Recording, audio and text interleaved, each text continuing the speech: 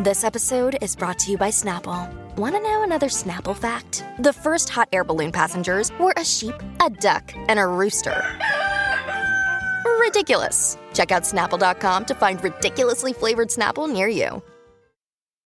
When you need mealtime inspiration, it's worth shopping Kroger, where you'll find over 30,000 mouth-watering choices that excite your inner foodie. And no matter what tasty choice you make, you'll enjoy our everyday low prices, plus extra ways to save, like digital coupons worth over $600 each week. You can also save up to $1 off per gallon at the pump with fuel points. More savings and more inspiring flavors make shopping Kroger worth it every time. Kroger, fresh for everyone. Fuel restrictions apply.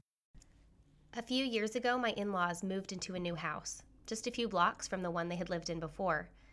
This was a little bit smaller and a little more perfect for their now empty nest. I remember talking to my mother-in-law on the phone, and that she told me she loved a house and yard that she could wrap her arms around. Over the last few years, I've thought about that image a lot, and I've come to discover that I'm the same way. I love a house and yard that I can wrap my arms around. Welcome to Live Free Creative, the podcast that provides inspiration and ideas for living a creative, adventurous, and intentional lifestyle. I'm your host, Miranda Anderson, and I hope that each time you listen, you feel a little bit more free to live your life exactly the way you want to live it. Hey there, friends. Welcome back to the show. I'm your host, Miranda Anderson. You're listening to episode 30 of Live Free Creative, Pros and Cons of Small Space Living. I'm super excited to dive in and talk about this topic with you today. We all, whether we're living in a smaller space or a larger space for ourselves or our families, we all can think about the space that we live in a little bit differently and maybe change our perspective on how we approach the different areas of our homes or apartments. And so I hope to give you some ideas about maybe just some new perspectives, some new ways to look at it and think about it, especially for those of you who are in stages of life where you are not in a permanent place. Maybe you will have an opportunity to move sometime in the near future. Maybe you are in the process of moving right now. Maybe you are in a temporary location and you're going to settle back in somewhere sooner than later. The things that I address today in talking about larger and smaller spaces should hopefully shed a little bit of light on some new ways to think about this opportunity that you might have to choose. Because definitely the flow of society and culture, especially in America, leads us down one path, right? The traditional ideas about spaces is that as you grow and as your family grows, your space should also grow. And I want to just take a good look at that today and maybe challenge that idea a tiny bit. I'm also super excited to share an interview later on in the episode with my first official guest. My husband Dave has been on the show a couple times, and it's been really fun to record with him. And this was an official call to a friend who lives in California, so we figured out the technology to get both of our voices recorded. You wouldn't imagine that that's very hard, but I had to Google how to do it. And so we got it figured out. And I have Shavonda Gardner from SG Style Blog on the podcast a little bit later. I'm super excited to share our conversation and the things that we spoke about. She is an incredible interior designer who also is a small space mama, and I can't wait to hear some of the tips and some of the experiences that she has to offer. As we get started today, I'm going to just jump in with a quick segment. Here's a little bit about life lately.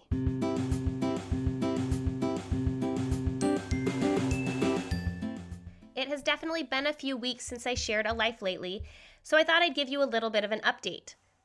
Most of you know that we had a big flood back in November. I'm not going to rehash all of the details. I go through that in several of the different episodes, and I'm planning on getting a blog post up about it because I've neglected to share it there. We are making some real progress, so I'm super excited that we have ceilings again in our house. All of the sheetrock has gone up. It's been mudded and taped and is sanded, so it's ready to paint. Upstairs, the new master bedroom, master bathroom has been almost entirely framed. So we have these two cool closets. We added 2 pocket doors, which are really great for space saving when you live in a smaller space. This week, I'm ordering tile, I'm ordering the vanity, I'm ordering lighting.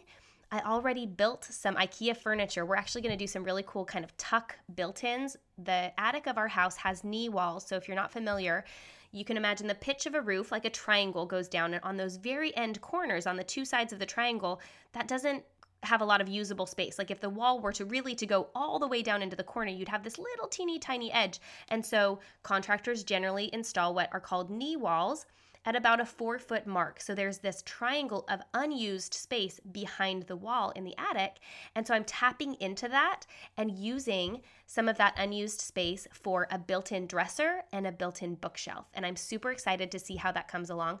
I actually just bought a dresser, a wood dresser, and a wooden bookshelf from IKEA and put them together. And I'm going to have the contractor inset them into the wall. So in my closet, there will be sheetrock and then this dresser where the drawers actually pull out of the side of the wall, which is really cool, and then sheetrock on the other side. So I'm really excited to transform our attic space with some personal touches, some really strategic and thoughtful ways to use the space better to make it feel more cohesive. The attic of our house, we live in a 1948 Cape Cod, and the attic had been an afterthought. So at the point the house was built, the attic was just an attic space. The home was intended to be a single story. At some point, in the last 80 years, someone put stairs up to the attic and added a small bathroom upstairs. It was done. We were so happy that it was done when we bought the house because that's a lot of plumbing and things that we didn't have to deal with. However, the space was not really used super intentionally. It was kind of one big random open room with a little bathroom and a closet tucked into the corner. And so although we didn't ask for a catastrophic flood to ruin a lot of our recently remodeled house, the silver lining was then that we were able to have a reason, kind of an extra push to remodel the master bathroom, master closets, and master bedroom into a space that we really wanted to have some ownership over and really love.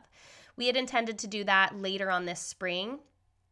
Funny enough, it's taking so long for the construction that we actually are ending up completing this construction of the renovation at the same timeline that we would have anyway. But back when the flood happened in November, I thought, oh good, we're going to get the master bathroom and bedroom done ahead of schedule instead of all the way into spring. But by now, we probably won't have it completed until the middle of April. In the meantime, we've been living in a great Airbnb, and you would not believe, if you saw on Instagram, you probably were shocked along with me, that a couple weeks ago, I was at a conference in Austin, Texas. I got a phone call from my son who said that the Airbnb was flooding as well. You cannot make this stuff up. I thought he was joking. He was not, in fact, joking. One of the pipes beneath the vanity in the upstairs bathroom of the Airbnb property had wiggled loose from its fitting, and water had started to spray all over. Unfortunately, no one was home when the leak began, so it was probably going for a couple hours. When my kids and the babysitter walked in after school, it was raining through the ceiling in the kitchen. There was water coming down the stairs. It was all over the floor, both upstairs and downstairs, and it was basically like deja vu. Once Dave was notified, he left work and came over to help problem solve and get a hold of the Airbnb owners and make sure that they could, rectify the situation as quickly as possibly. And he sent me this video where my daughter, Plum, has gone and put on her bathing suit. And when my sons asked her about it, she was dancing around in this, raining ceiling. And she said, well, this is what I do when there's a flood. I put on my bathing suit when there's a flood, which I just think is the absolute best lesson. Through all of this craziness, our ceilings falling down back in August, our giant flood in November, moving out of our house, and then having this, albeit minor, flood in the Airbnb. Luckily, we're still going to be able to stay in the property throughout the process of, they're going to have to do some sanding, a little bit of sheetrock repair, and the painting. And it didn't affect any of the bedrooms, just the kitchen and the bathroom. And so we said, let's just stay put for our own sake. It has been amazing to see how flexible and adaptable my children are, and they've been such a good example of that for us as well, that we just know now that we can roll with the punches. Really nothing could surprise me at this point. I do not even know what crazy, unexpected experience we could have that would knock me off my feet. So right now I just feel like we are rolling with the punches, we're going with the flow, and we're making the best of whatever comes at us and trying to enjoy life every day in the meantime. So that is life lately.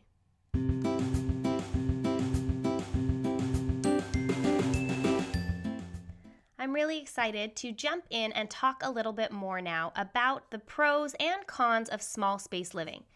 If you know me at all, you probably know that I'm an advocate of smaller spaces, not necessarily always living in the teeniest, tiniest that you could possibly cram your family into, but just recognizing that bigger isn't always better. And that idea is a current that can be hard to swim against in our society. I remember when Dave and I were first married, we lived in about 400 square feet in a small basement apartment while I was finishing going to school. And we loved it. It was tiny, but it was also really, really affordable. We were able to paint it and make it our own and decorate it mostly with secondhand furniture, garage sale finds, and definitely I was not above picking up a bookcase or a chair from the side of the road that someone was giving away for free. We were creative and we really had all of the space that we needed. We had a small living room for entertaining, we had a kitchen for cooking, we had one bedroom for ourselves, one small bathroom, and then there was a little room that we used as a study. So it was really the perfect amount of space for our then two-person family. When we moved to the DC area, we found a 900 square foot apartment. At this point, we were a family of 3. It was 2 bedrooms, 2 bathrooms with a small living room, dining room, and kitchen. It was really, again, another perfect layout, a perfect amount of space. We had great neighbors. It was affordable, and it was just right for our growing family. Of course, around this time, I saw friends back home in Utah who had not moved away for school and were starting to buy their first homes.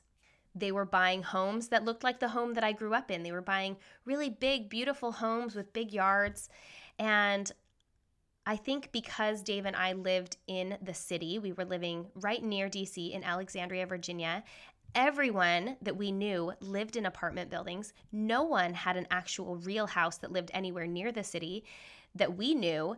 And so it felt really normal. But our idea was always that one day, when we were living, quote unquote, our real life, we would move into a big house with a big yard, with a swimming pool and a tennis court, and just live the dream.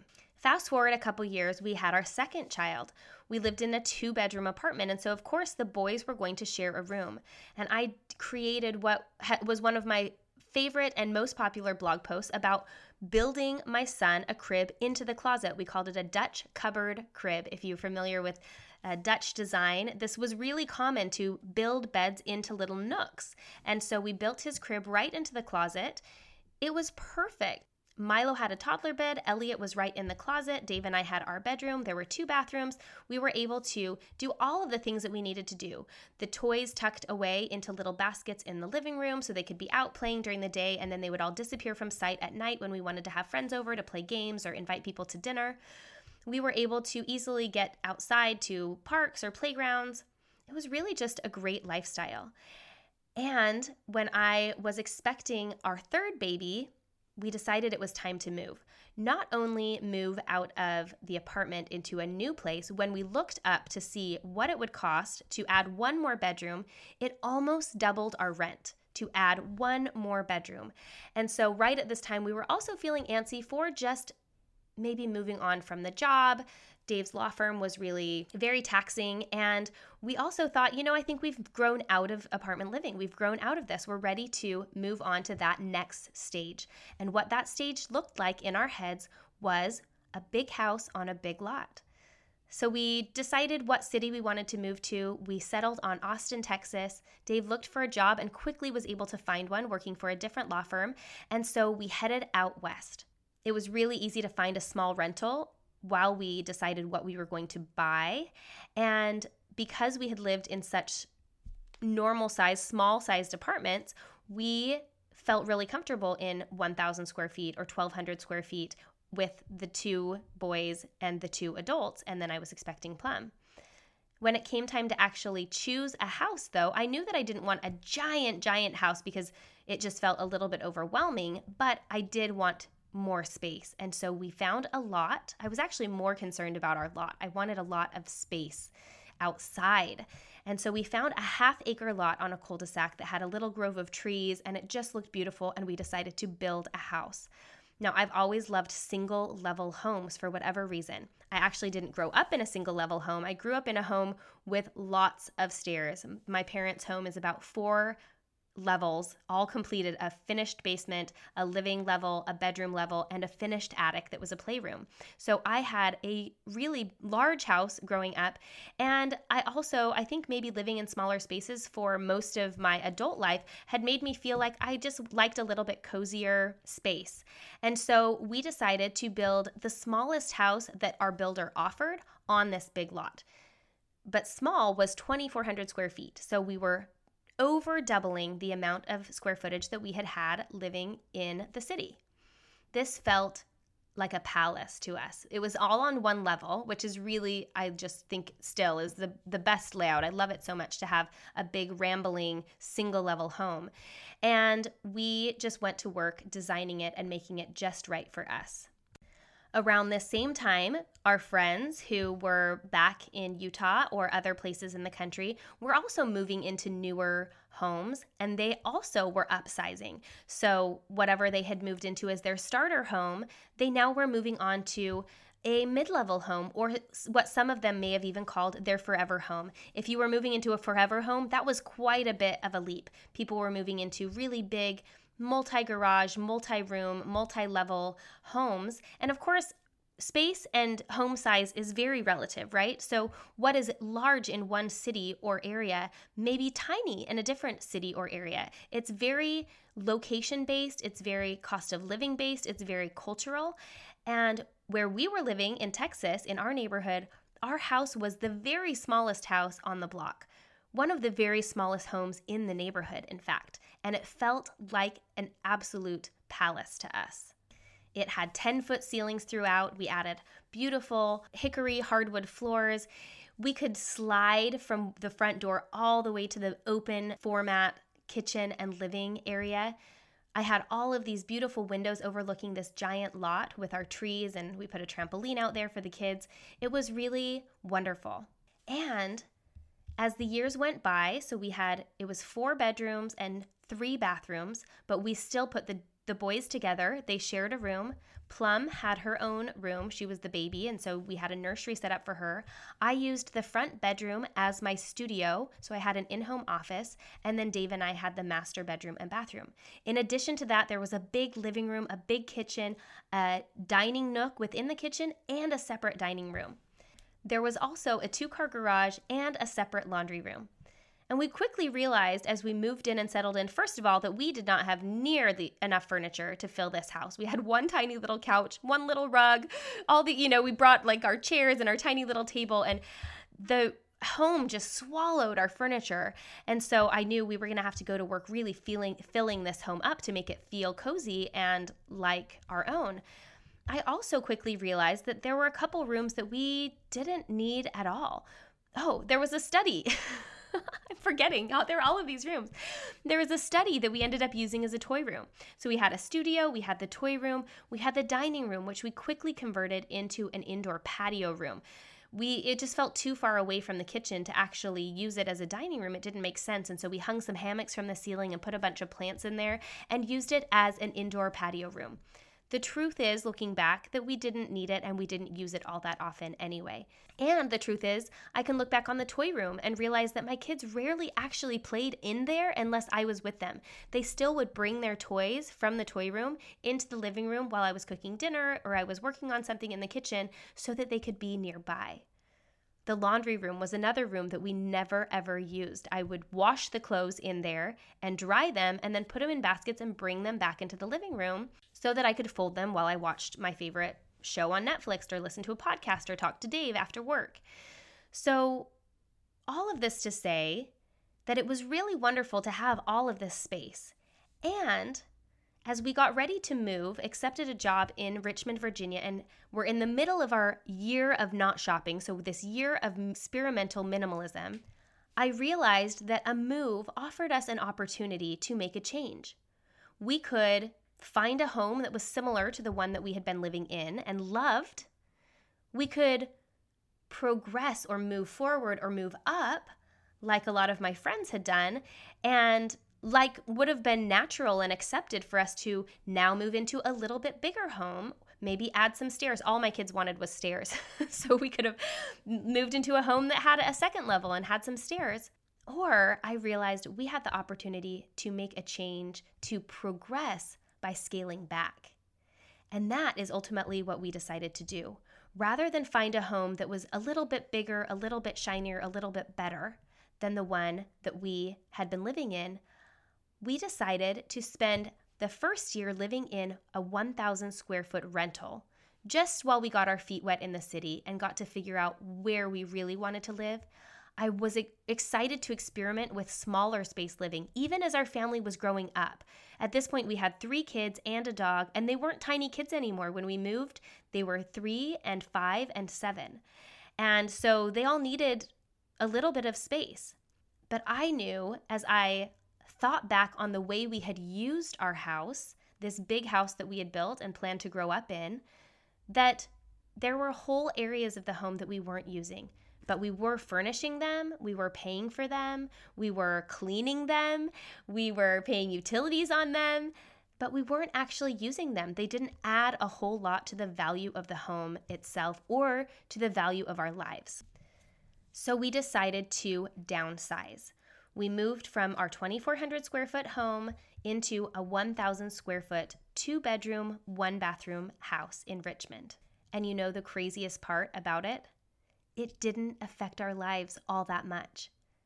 All of my day-to-day worries and joys felt the same. And this wasn't like a really beautiful, redone, excellent 1,000 square feet. This was sort of a crappy little house, to be honest. It was just what we could find in the nick of time to move. And there were things kind of falling apart. I definitely added a lot to it. I painted the entire house, even though it was a rental. I was investing time and money into this space so that it would feel cozy and clean for our family. But it definitely was not like a high-end, 1,000 square feet can feel really, really beautiful and posh. This was not that. But it was really interesting to pay attention to how much it actually affected our day-to-day living. And the truth was, not that much. I had all 3 kids in 1 bedroom, including their toys and all of their clothes. Dave and I shared another small bedroom. The 5 of us shared the bathroom. We had a kitchen, a small living room, and a little sitting room. And we were able to function really well. Because the downsizing went so well, we decided we were looking for a smaller home.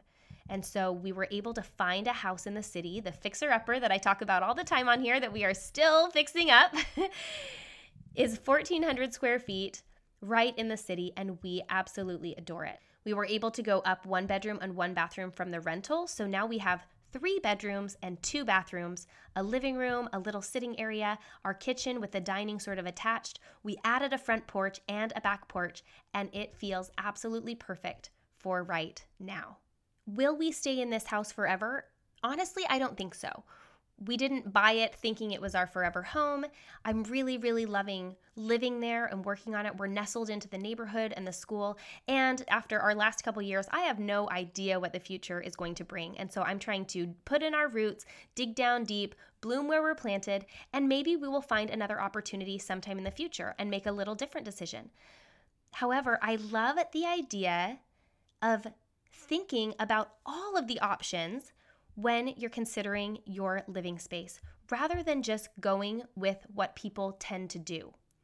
And let me tell you what people tend to do.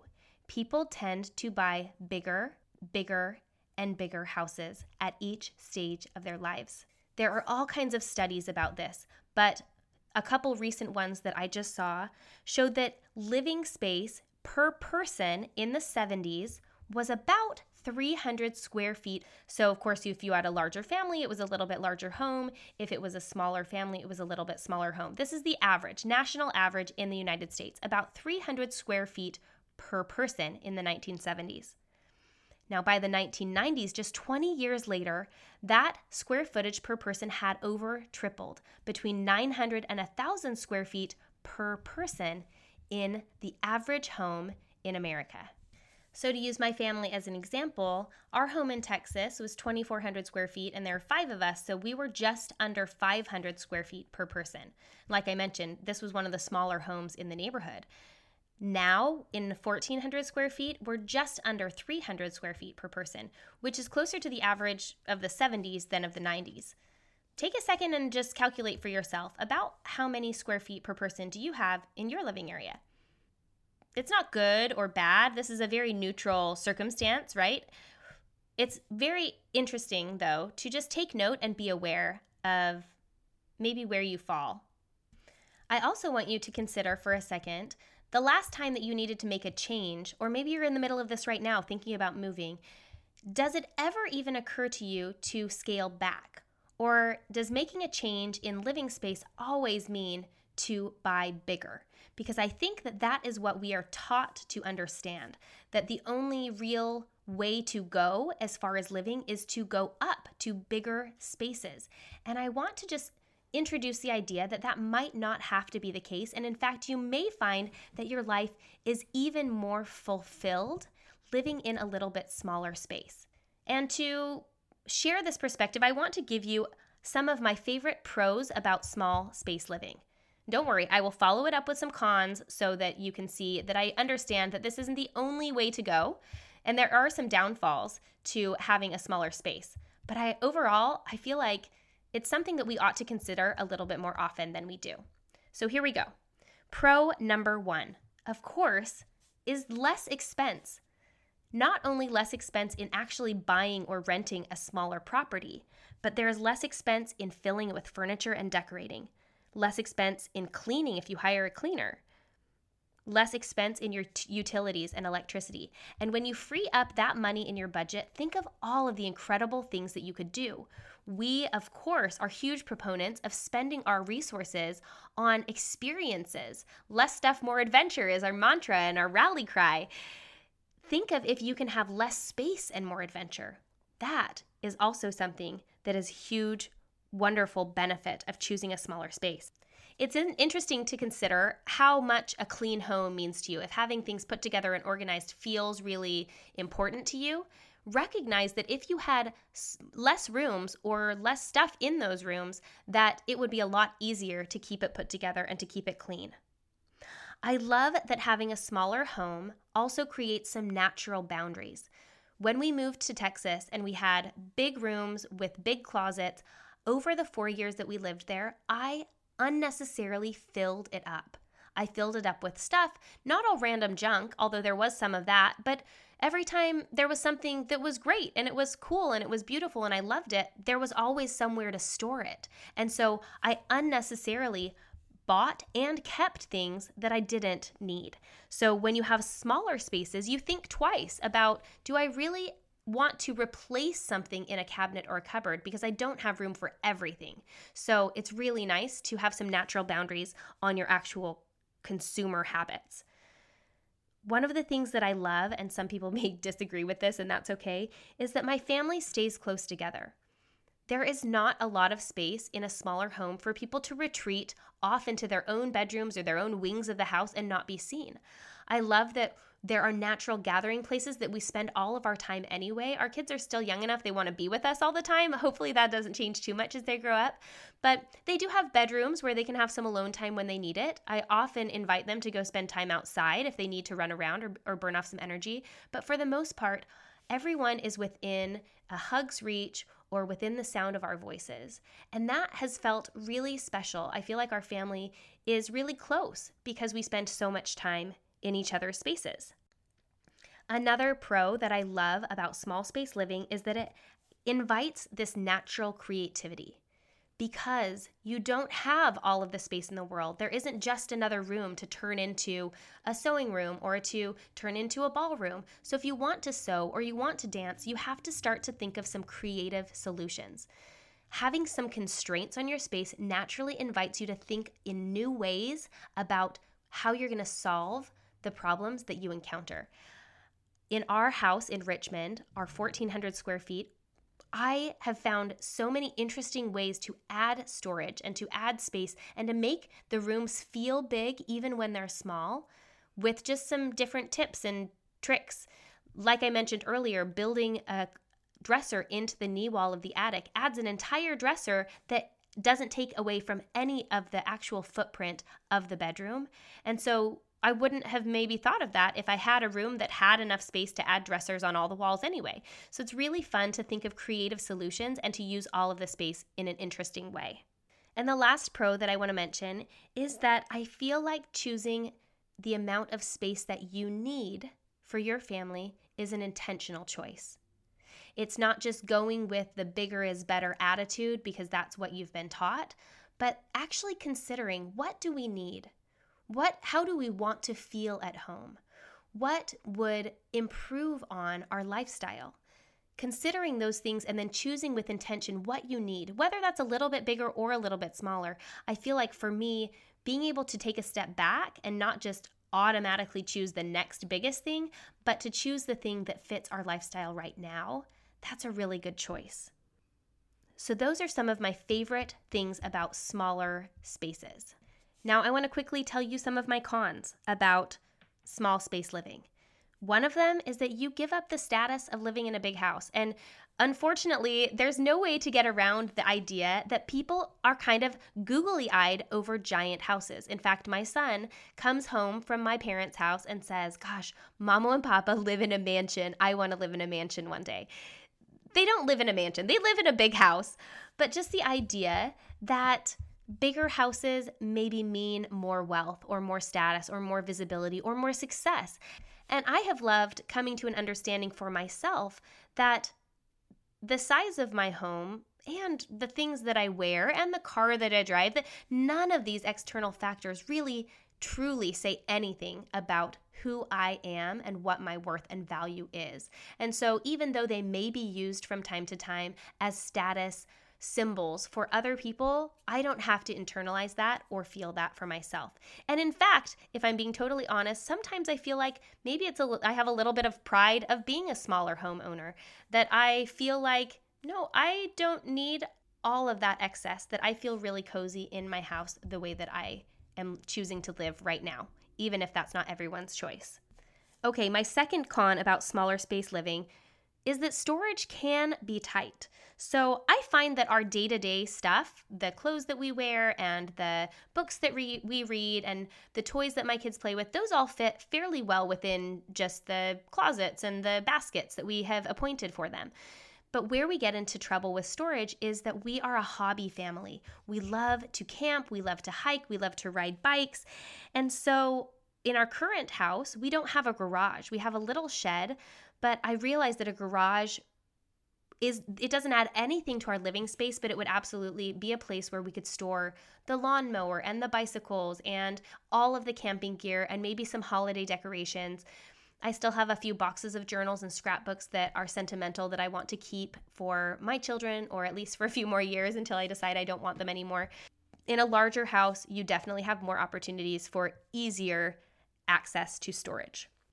Another con of smaller space living is that hosting friends and guests can be a little bit tricky.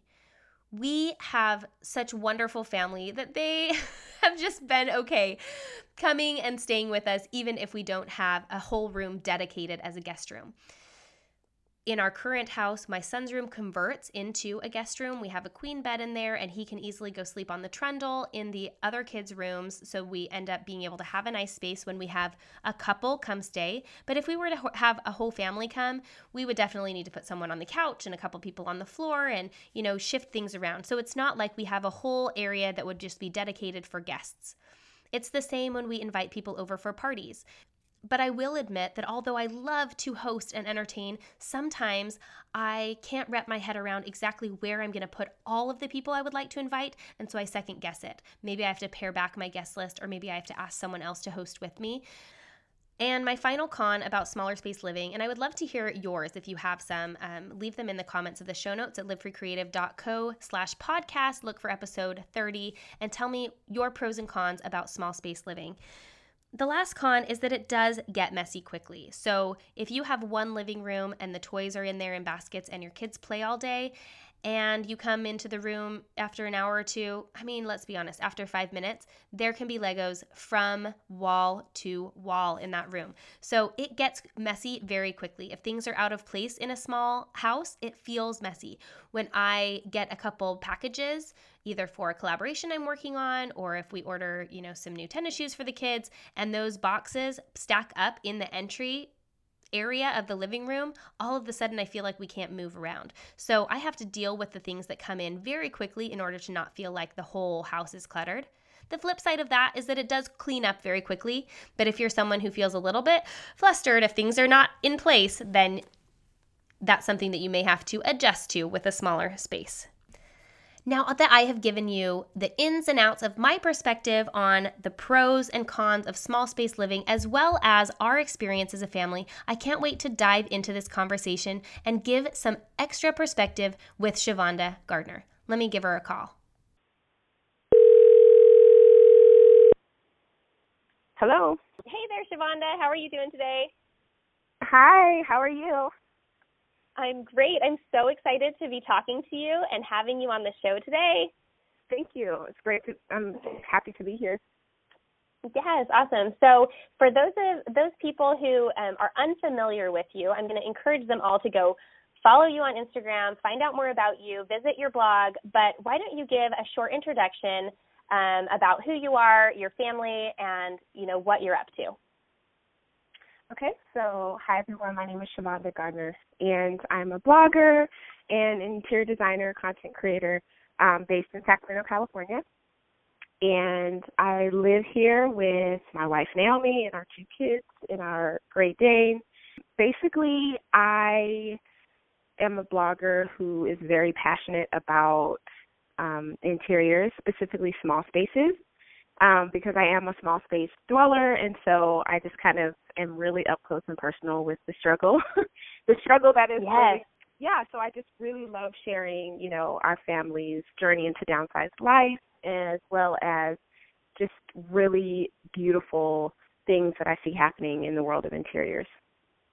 Yes, you are one of my favorite places to see just a different perspective on interior design, not only because of your small space living, which, so it's so easy right now, especially to see beautiful interior design done in huge homes and huge spaces. And you think, well, if I had, a 20-foot wide and tall wall of windows, my living room would look beautiful too. It doesn't matter what you put in it. But where you are able to add drama and color and layers and all of these beautiful textures, and your spaces are just so vibrant and so interesting and so beautiful, and they're not common, which is so fun to see. Thank you. Yeah, so I want to start by asking about your journey to downsizing, because you didn't always live in a smaller space. Tell me about your house right now, about how big it is. So my house right now we're just at 1,200 square feet, and we're in 2 bedrooms, 1 bathroom. Right. And there are 4 of you plus the dog that's a human size, because he's a big dog. So this is, by typical American standards, that is a small amount of square footage per person. It's about 300 square feet per person. What was it that prompted you to decide to move from what was a bigger space into the house that you live in now? Can you explain a little bit about the things that led to your deciding to downsize? Sure. So this is actually kind of a multi-layered question for me. Well, first of all, our previous house was twice the size of this. We literally came from about 2,400 square feet, 4 bedrooms, 3 bathrooms. And so we literally cut our living in half. And we have half the bedrooms, half the bathrooms, half the square footage. We were in like a just kind of your basic builder grade, tract home kind of planned community situation. It was what I thought we needed as a family when our kids were younger, when we were first trying to get into the market. I mean, first of all, we live in California. So for us to be able to even break into the market was a huge accomplishment, because it's kind of hard. At the time, we were just, our kids were much younger when we bought our first house. I think our son was maybe 2, and our daughter was like 6, 7, maybe. They were young. And so, we had that perception as young parents and parents of young little humans. We were like, okay, we need all the space we can get. We need space for them to grow. We need, a place for us to be able to spread out. And it was just this whole concept of space. That's what you hear. That's what you read. That's what you think that you need, especially when you have children in the picture. the phrase, like, we need something to grow into. Like, we need yes. to, it's like when you're young and your mom always buys your shoes 2 sizes too big so that you can grow into them. Exactly. Yeah, we hear that about homes, right? Like, buy a home to grow into because the kids are only going to get bigger. There may be more of them, you know. So, okay. Yes. And so, I mean, that's exactly how we went into our home buying process. You know, the house was wonderful. We didn't think that it was going to be our forever home for sure, but it was a great starting point for us. And, you know, we really went into that house thinking like, okay, we're going to start here and then move up. Like our next house would maybe be bigger. We'd maybe have, you know, a little bit more space or whatever. But we were in that house for 3 years, and I'd say at about the 2.5-year mark, I looked around one day and realized that of all of the space that we had and how big and spread out we were literally only actively living in about half of it. You know, we had like the formal part of the house. So we had our front door that had like the formal living room, formal dining room, big entry, and then you would walk into the kitchen, which was like a big like eat-in kitchen. It was open concept, and then off the kitchen was the family room. So essentially, the only parts of the house that we really lived in and used on a daily basis was like the kitchen, family room, and then our bedroom. Yep. And I just kind of saw the way that our family was living in it. And our kids were younger, you know, and they had their toys and all that, but they would bring their toys into the family room and take them to their bedroom. And it was like we were literally only living in half of our house. It just kind of struck me, well, first of all, I am a Southern-bred woman. I am raised in the South. And so I just kind of was always raised around old houses. And I always wanted to live in a little old house. And it just kind of was something that just was a part of my heart that I wanted to be able to do one day. And it just struck me that, first of all, we're not even using half of this. We're paying this mortgage. We're heating it. We're air conditioning it. We're maintaining it. And we're not even using it. We didn't even have furniture in our formal living areas. Like, we didn't have a formal living room set. We didn't have a formal dining set. It just literally was like an empty space in our house for 3 years. You know, and I just said, this is not, like, what are we doing? This is crazy. This is ridiculous. I just said, honey, I really think that maybe we should think about getting a smaller house because we're living as if we are small home dwellers in this really big house right now. And, you know, it's so interesting because your story sounds so much like ours that I kind of had that same realization of we're living in about half our house and I don't need all of this space and there's whole rooms that we literally don't walk in. Like, I don't know the last time I went in that room. What I hear you saying that felt like what I was feeling was I'm living this like maybe typical American dream, but it's not my dream. Like, my this dream, isn't absolutely what I want for my family. And even the idea of like, oh, it'd be so fun to live in a charming older home in the middle of town versus like a big sprawling home in the suburb. But those are totally different decisions. You can't have both very easily. And so being able to recognize that maybe the things that everyone else is telling you you're supposed to have, or that, you know, this is the dream, like to move up and to buy that house that's, you know, that your family has room to grow into and all of that. It takes like a little bit of introspection and perspective to realize that, you know, that's right for a lot of people and it might not be right for me. Right. Absolutely. Just thinking about all those things. And at the same time, my children were in elementary school. They were school age. And we really started to notice this sense of entitlement that was brewing in them that I didn't like. And I think that a big part of that had to do really with their environment too. I mean, we were in a neighborhood with all these really big houses. All their friends had huge houses. We would go, you know, they would go for sleepovers and they would come home and say, well, Mom, you know, so-and-so has, you know, 2 stories in her house. They have, you know, a sunroom and 5 bedrooms and they have a pool. And I started to notice that this conversation was less about their family and their friends and like the things that I felt like the focus should be, and it was more on like the things that their friends had that they didn't have. Right. Yes, that's so interesting. And you know, and I just kind of was like, no, we're not doing this. This is not happening. Yeah.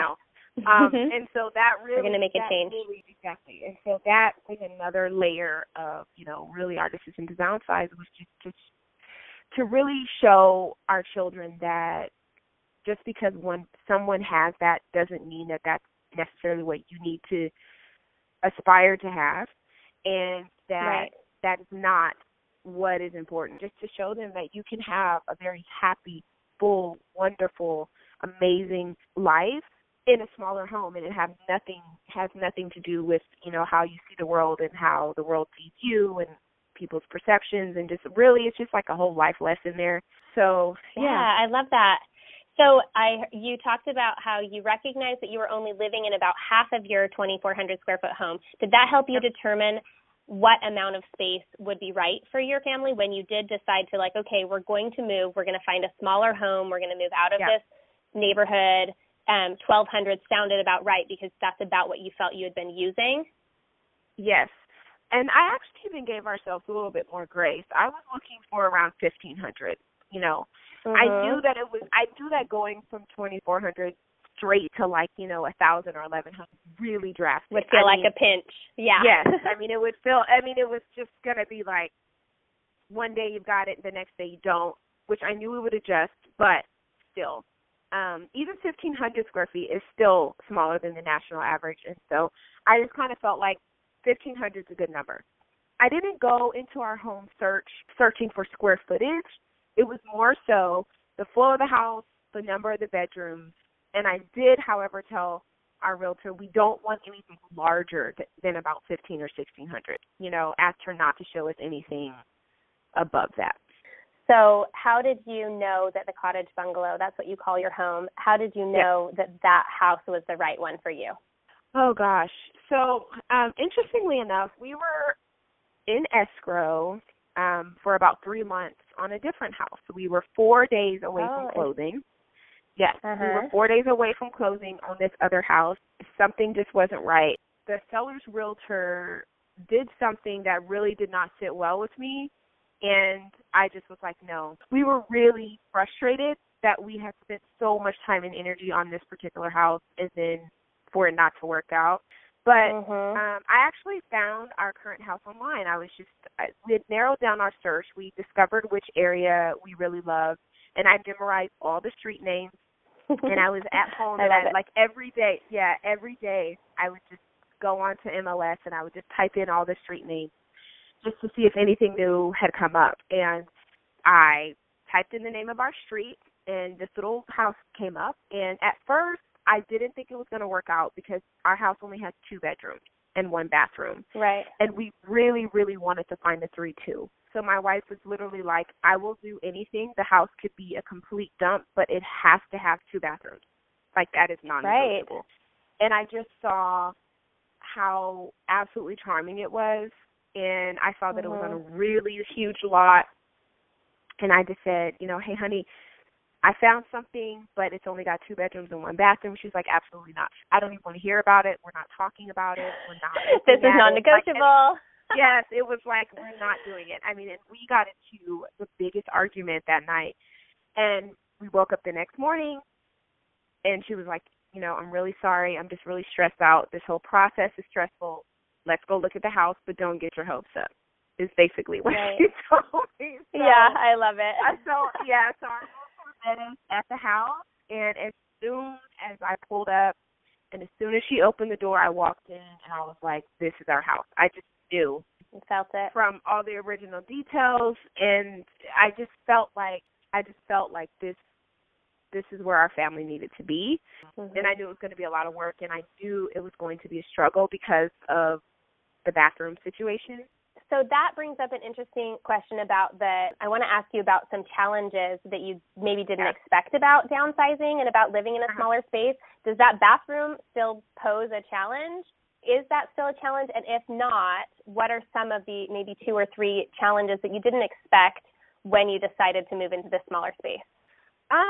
So yes, the bathroom is it is not so much a challenge for me personally. It's for sure a challenge for my wife, and I think it's also a challenge for my daughter. In our previous house, my daughter basically had her own bathroom, essentially. So, you know, that it can be a struggle. It can be a problem at nighttime when it's like bath time. You cannot go in there and be in there for an hour. You just can't. But I would say for me, the bathroom is probably the least of my worries. For me, the biggest struggle has been entertaining, making my guests really comfortable. That, I think, has been a challenge for me. And I totally understand that, you know, because I look at it like if I'm a guest in someone's house, no matter what the size of their house, I'm just so happy to be in the presence of my friends and family that, like, I don't even care. I will literally sleep, like, in a corner on the floor and be happy because I'm with my friends and family, you know? Yes, but as a host, you want to offer all the luxuries that you can.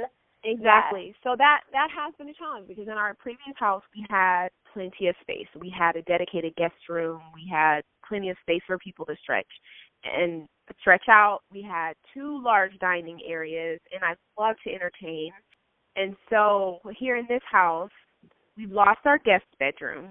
Right. And we have also lost our dining space. We have a very, very small, like, dining corner is really what I call it. And that's been probably the hardest adjustment for me to make as far as, like, the infrastructure of the house. That's been the hardest thing for me is the dining area. And so I just kind of find alternative ways to entertain now. You just have to make those adjustments instead of sitting down at a table that seats 10 to 12 like we had before. I now entertain in a different way. We don't have sit-down meals. We'll do things that allow us to all congregate, like, in the living room, or that allow for us to kind of, like, move in between spaces rather than being just sedentary in one space. Well, I love that you, rather than, like, this is a challenge, entertaining in a smaller space, and I'm with you. We love to entertain, and we have several, like, traditional parties, like, times of year that we invite people over and do open houses, and you move into a smaller space, and it kind of disrupts the flow. But I love that you, rather than saying, well, I guess we can't entertain anymore, you are changing the way that you entertain, and you're coming up with these creative solutions so that you still, you know, you don't have to give up one for the other. You just do it differently. As a guest, I think that creativity always adds something rather than going to another sit-down. I mean, a sit-down dinner is great, right? That's wonderful. But it's kind of fun to go somewhere where the experience is a little bit different and has to, by virtue of the space, be a little more thoughtful. But that is an interesting challenge. And so your son and daughter, I'm just thinking of bedrooms, your son and daughter share a bedroom, your 16-year-old daughter and your 11-year-old son. Actually, and has that been a challenge? Oh, they don't. So tell me, if you have 2 bedrooms, tell me how this works. Right. So part of what drew me to the house is I noticed literally right off the dining room, there was this little area, I think, that was being used as a den by the previous owner. Okay. And I just kind of said, honey, because she was like, what are we supposed to do? There are only 2 bedrooms in this house. And I said, yeah, but there's this den that we could theoretically turn into our bedroom. So that's what we did. Okay. So our daughter technically has the master bedroom of the house. Our son has the second bedroom, and then there's a space that the previous owners were using as a den that we have basically essentially turned into our makeshift master bedroom. It's kind of an awkward space. There's, like, slanted ceilings, and there was no closet. There was no door. There was no nothing on it. Oh. So we basically So no door for the master bedroom is a little tricky. Exactly. And it's right off the dining room as well. You know, the placement of it was not ideal, but it ended up working. So we put on a barn door because perfect. I mean, you can't swing open the door. It's just really tiny. So we put on a barn door, and then we went to IKEA and got a PAX closet system. I love those. And put against one wall. So rather than having, like, a walk-in closet or anything like that, we also don't have any dressers or chest of drawers or anything like that. We have created this custom closet in this space that has turned, and we've made it into our bedroom. And one of the things about the space that drew me to it at first is there's these French doors that lead out to the backyard. And I just thought, cool. You know, this could be a great bedroom. This could be a great bedroom for us. We are just going to have to make some adjustments and make it work for us. And so we did, and it's great. It's great now. But, yeah, it took some imagination. Mhm. Yeah. So creative reuse of the spaces. I love that. I find that is required when living in a smaller space than what would be typical for your family size. So I love that you've done that. Let me ask you now about we talked about some challenges. What are a couple of your favorite things about living in a smaller space? Oh, my gosh. I mean, aside from the fact that cleaning it is a breeze. I mean, look, I'm just going to be honest. As a mother, like, the last thing I want to do on a Saturday is spend my weekends, like, cleaning. And it is so wonderful to be able to essentially clean my house from top to bottom in about 2 hours. That's it. It's done. So, I mean, just like that is always a good thing. Yeah, I think more than that, I really appreciate how close our family is because of our small home, honestly. Just the proximity makes it like we can't not see each other. You know what I mean? Like, there's no way around it. You know, the proximity makes it as it is. But honestly, also, living small has given us, like, a lot of consideration for the other person. Mm-hmm. You know, we all understand that we're all in this together. There's no vast wing. It's not like you can go off to your corner of the house and somebody else can go off to their wing of the house. We have to be understanding of each other's space. It also makes us just a lot more aware of the fact that even though we are living small, like, we have to understand that sometimes people need a moment. They need their space. They need their time. So it's like we have to be aware of that and give each other the opportunity to do that, to kind of be like, okay, I love you, but, like, I need a minute to, like, sneak away. It just, and our house feels really cozy. Like, it feels like a hug. It just feels like a really, really good space. Also, I've been able to do things, you know, my wife and I have been able to make some decisions, things like me starting a business and me, like, leaving my 9-to-5 to really focus on being a content creator and being a blogger. These are things that I would have never been able to do if we still had the financial responsibilities of our last house.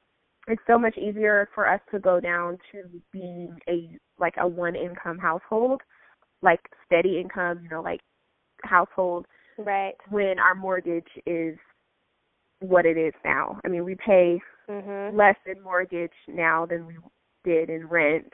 It's nice to have that buffer, you know, because we've been able to really take time to, like, you know, figure out what we want and not have to be like, but I can't do this because we cannot pay our mortgage if we both aren't working full time. Right.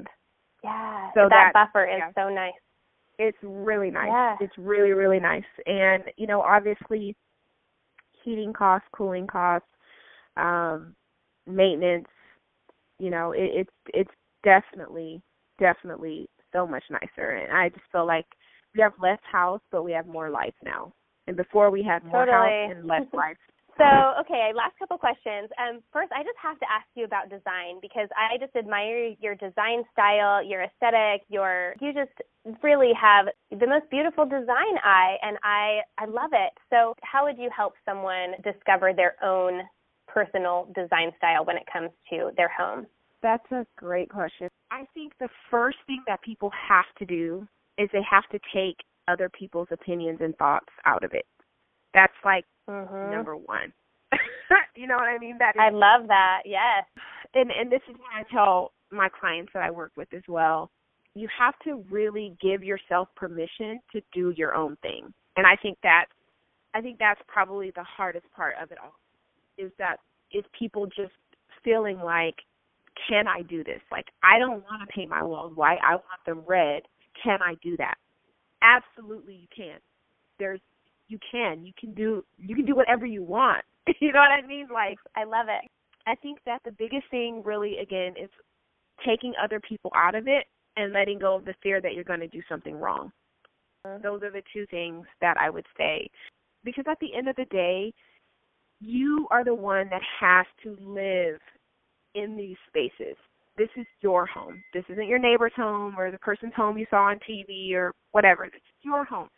So I think the thing, no matter what size your house is, whether it's 3,000 square feet or whether it's 300 square feet, the thing that makes a house beautiful and special is when it is something that you have created and when it is a space that brings you joy, whatever that looks like for you, no matter what. And I think that as soon as you start to make those decisions for yourself and no longer care what other people may think about it or how they may feel about it, once you do that, that is really when you start to hit your design stride, because that's when you start to create spaces for you.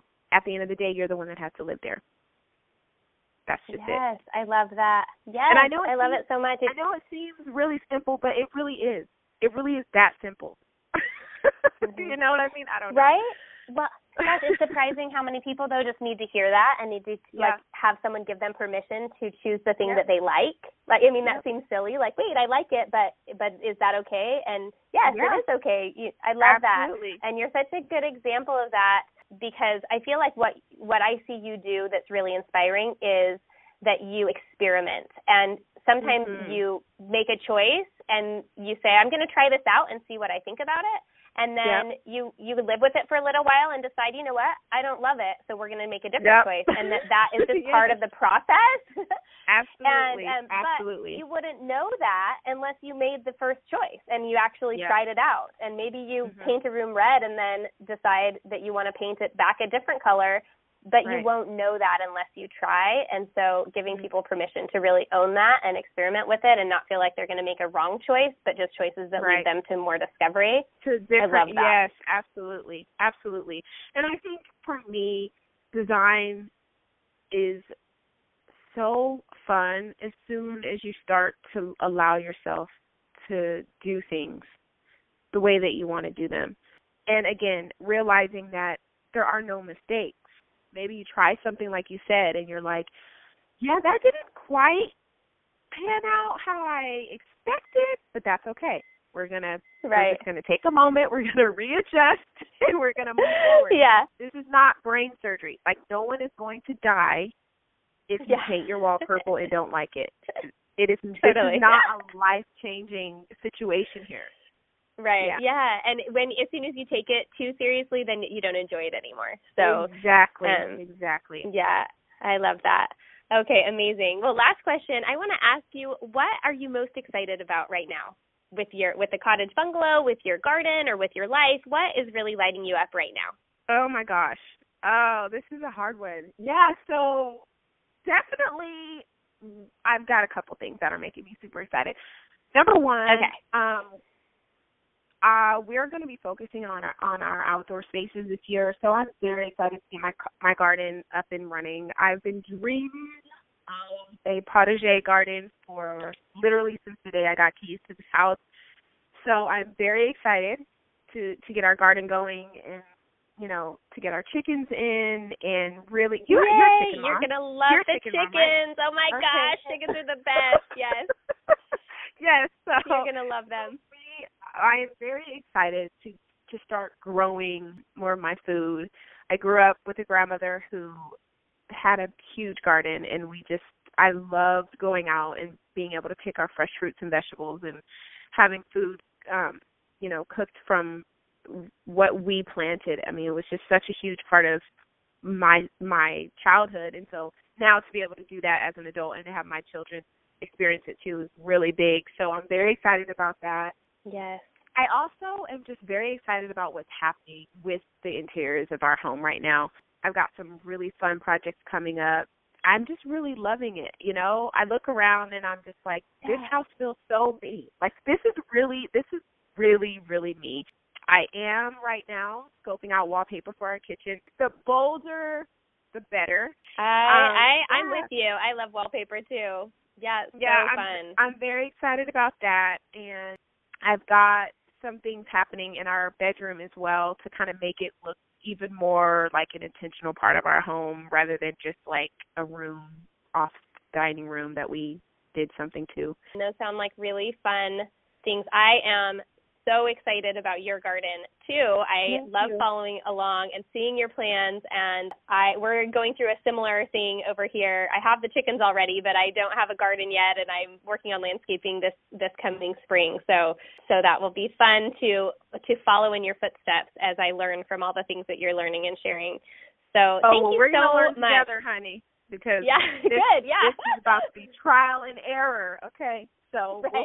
I feel the same way. I'm like, I'm going to have a backup of going to the farmer's market on Saturdays. Like if there's no harvest that actually grows, then at least we can go get it like down at the farmer's market. Right. We'll call exactly. it local. Yes. I love it so much. Well, thank you so much for spending some time with me today. Where can people find you? If they want to look you up on your blog and on Instagram, where should they find you? So I'm always on Instagram. Instagram is my jam.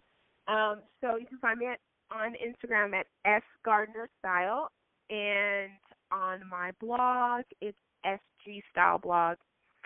And yeah, you can find me in either one of those places pretty much on a daily basis. Perfect. I love it. I will put links in the show notes so that you can find Shavonda and follow along and see all of the incredible spaces that she's creating both inside and out of the cottage bungalow. And I just want to say thank you again for being here. Thank you so much for having me. Shavonda, thank you so much again for such a wonderful conversation. I'm so excited to share this, and I want to invite everyone who's listening to go to the show notes, livefreecreative.co/podcast. Look for episode 30, and I'm going to share a few photos from Shavonda's beautiful cottage bungalow and also all of the information so you can find her and follow her because she's amazing. As we finish up today, I just want to ask you a couple questions.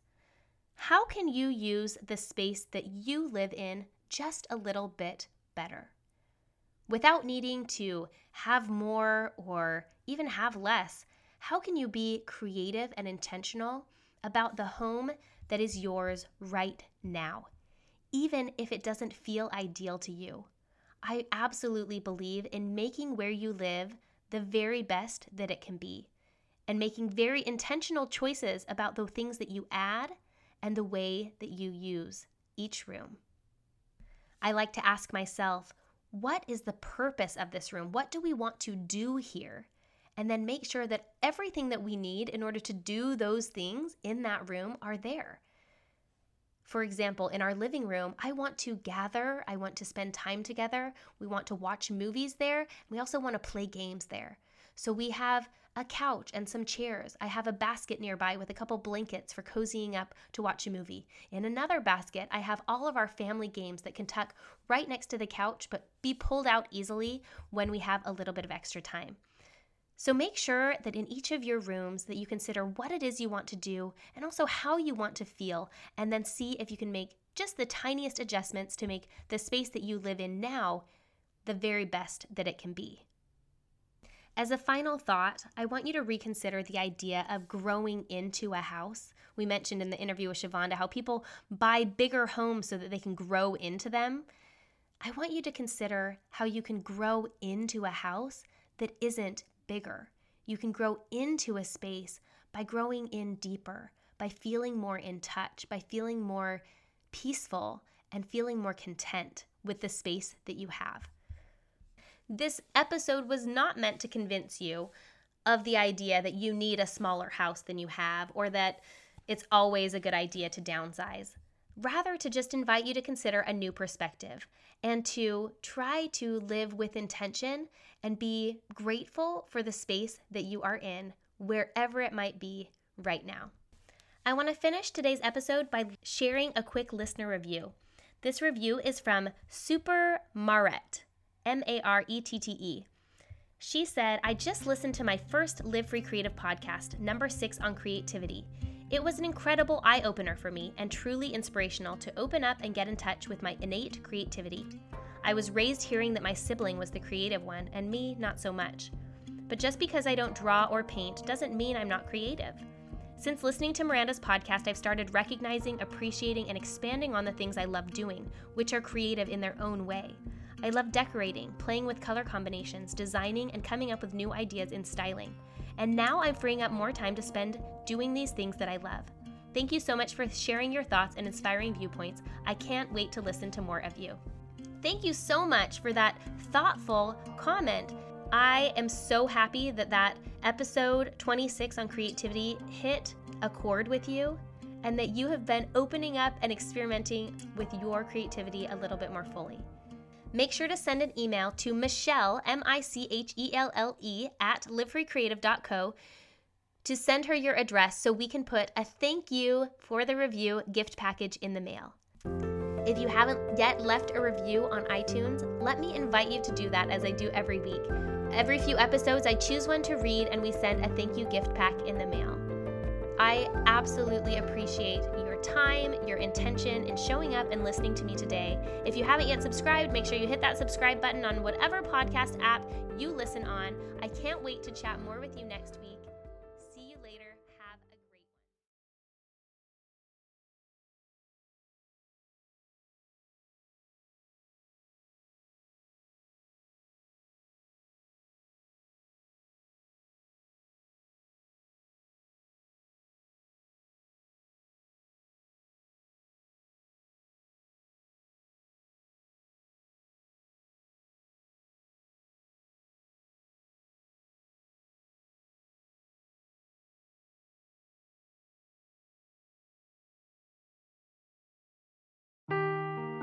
Seeking the truth never gets old. Introducing June's Journey, the free-to-play mobile game that will immerse you in a thrilling murder mystery. Join June Parker as she uncovers hidden objects and clues to solve her sister's death in a beautifully illustrated world set in the Roaring '20s. With new chapters added every week, the excitement never ends. Download June's Journey now on your Android or iOS device, or play on PC through Facebook Games.